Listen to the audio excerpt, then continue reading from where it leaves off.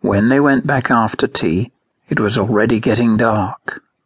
But the policeman had put up searchlights all around, and a big white tent, and sticks in the ground with yards and yards of plastic tape saying, "Do not cross."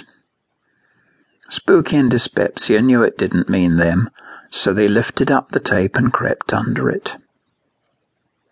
When they went in the tent, they saw the hole had turned into a trench, and the council was thinking of getting a digger along. Bones were lined up along the edge of the trench.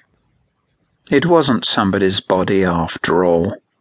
It was just a line of bones, which were getting bigger and bigger. The first 2 bones had only been like a broken pencil, but the next bone was like a frankfurter, and the one after that like a fat pork sausage. Then there was one like a beer can, then a log, then a bigger log, and so on. By the time they got to Ryop Road, the bones were as wide as beer barrels and needed 4 strong men to lift them out of the trench. That's where the council stopped digging. They were going no further, they said, because they had more important things to do. Spooky guessed it was really because they didn't want to shut Ryop Road while they dug across it. Also, it would cost a lot, and they didn't have the money to spend on things like that.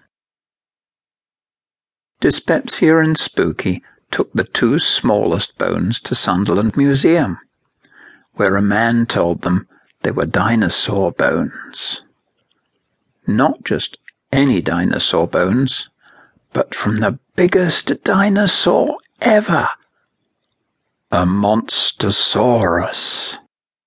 Dyspepsia and Spooky were so excited. But if the council didn't have the money to dig them up, who had?